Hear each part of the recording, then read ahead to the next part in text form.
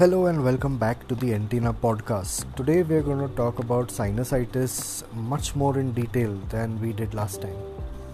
So let's define sinusitis as such. It's a group of disorders which is characterized by inflammation of the lining of the nose and the paranasal sinuses. So this in total is called rhinosinusitis, because it is inflammation of the nose as well as the paranasal sinuses.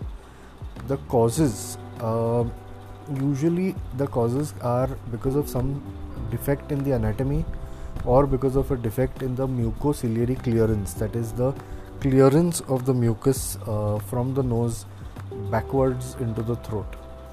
So the focus of infection, because this is an infective condition, the focus of infection can be from the teeth, can be from the nose itself, can be from the tonsils and the adenoids, which has then progressed into the nose, can be because of any sort of allergy which the person has, and a nasal allergy which then progresses into a full-blown rhinosinusitis.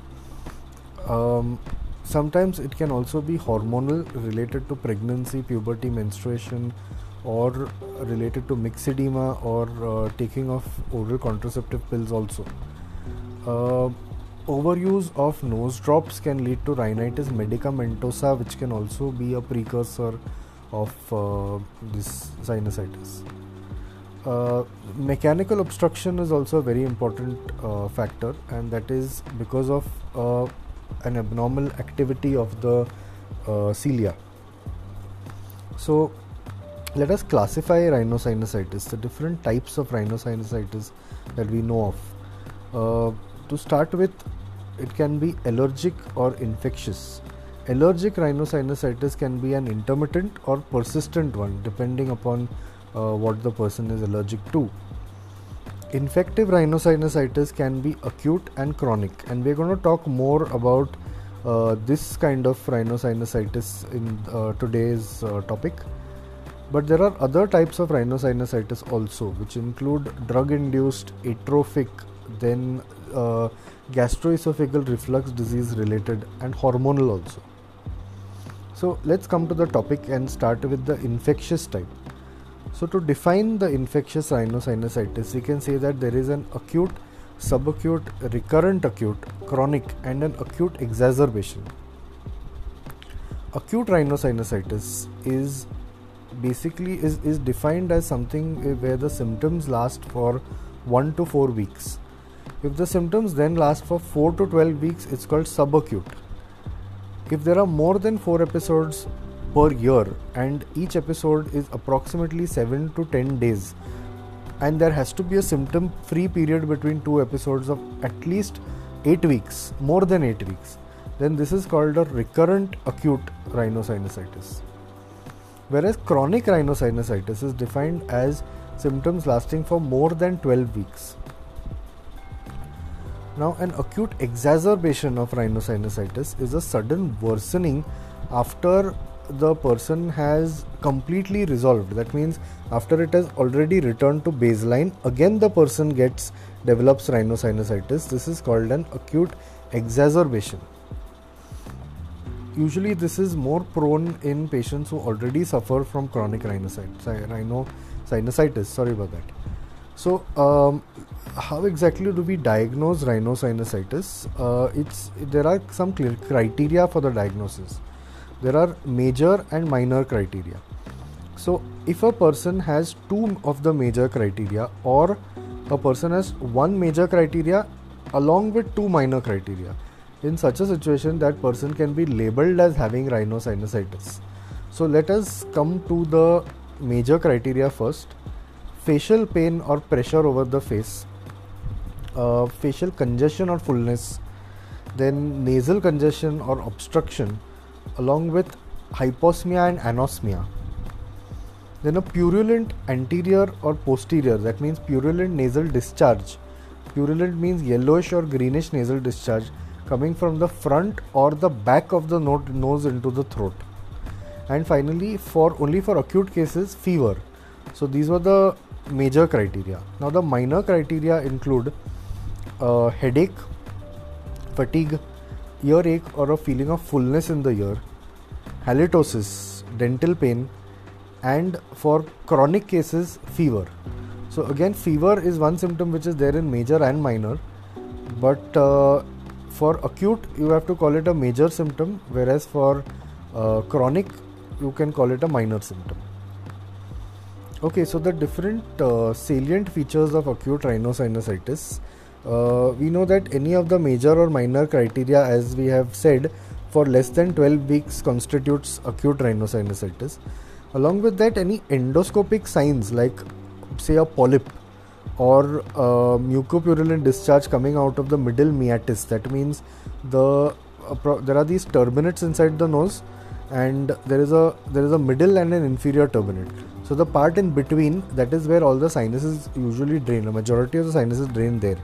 So any sort of yellowish greenish discharge coming out of the openings of those sinuses, that constitutes, which is usually seen on endoscopy, that constitutes a very clear sign for an acute rhinosinusitis.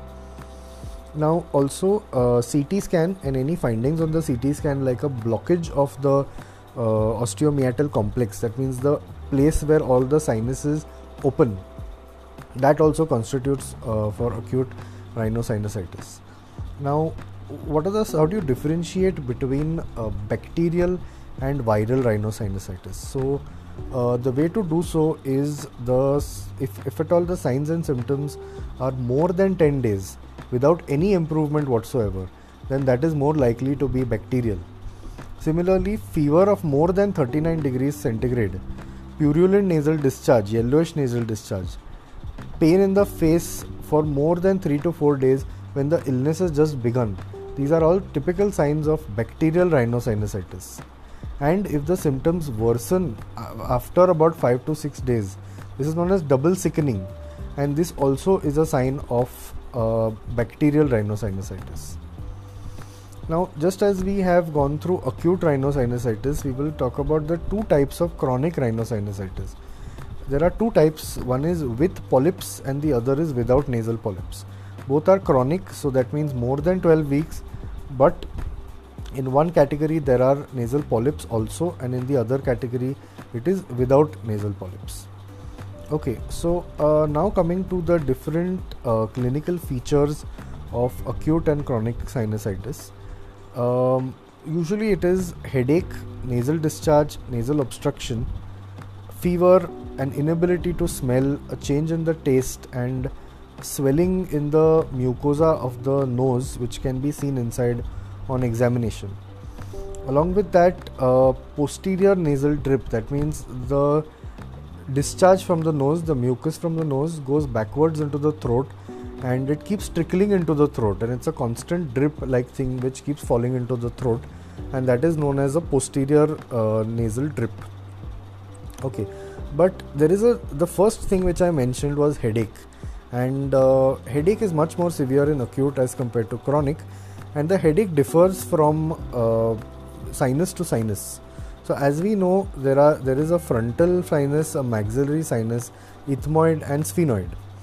So the frontal sinus usually has an office headache kind of a headache. It's in the region of the roof of the nose, or rather between the two eyes, that particular area, and it's an office headache because it's more in the mornings and usually the time when we go to work, and towards the end of the day it is resolved. So by afternoon, say, it is resolved. Maxillary sinusitis on the other hand is more of a pain in the cheek, so it's under the eyes, on the side of the sinus which is affected, and it increases much more when a person bends forwards or bends downwards. There's also a system, a sign which is like tenderness in the canine fossa. So to say that there's a tooth called a canine tooth. Just above that canine tooth there is an area where the maxillary sinuses has the thinnest bone covering it. So if you apply a lot of pressure to that area and it causes a sudden amount of pain, then that is called maxillary tenderness. So if there is any sort of tenderness there, that is a sign of maxillary sinusitis. Ethmoids on the other hand cause pain between the eyes. because that is where the ethmoids are located, and this is very similar to the headache caused by frontal sinusitis, but slightly lower than that. The sphenoids, on the other hand, cause a headache which is a vertical or a frontal headache, and it can also be an occipital or a central headache. That means the headache is very often in the back of the head or just on the topmost part of the head, the vertex, that's where what we call it.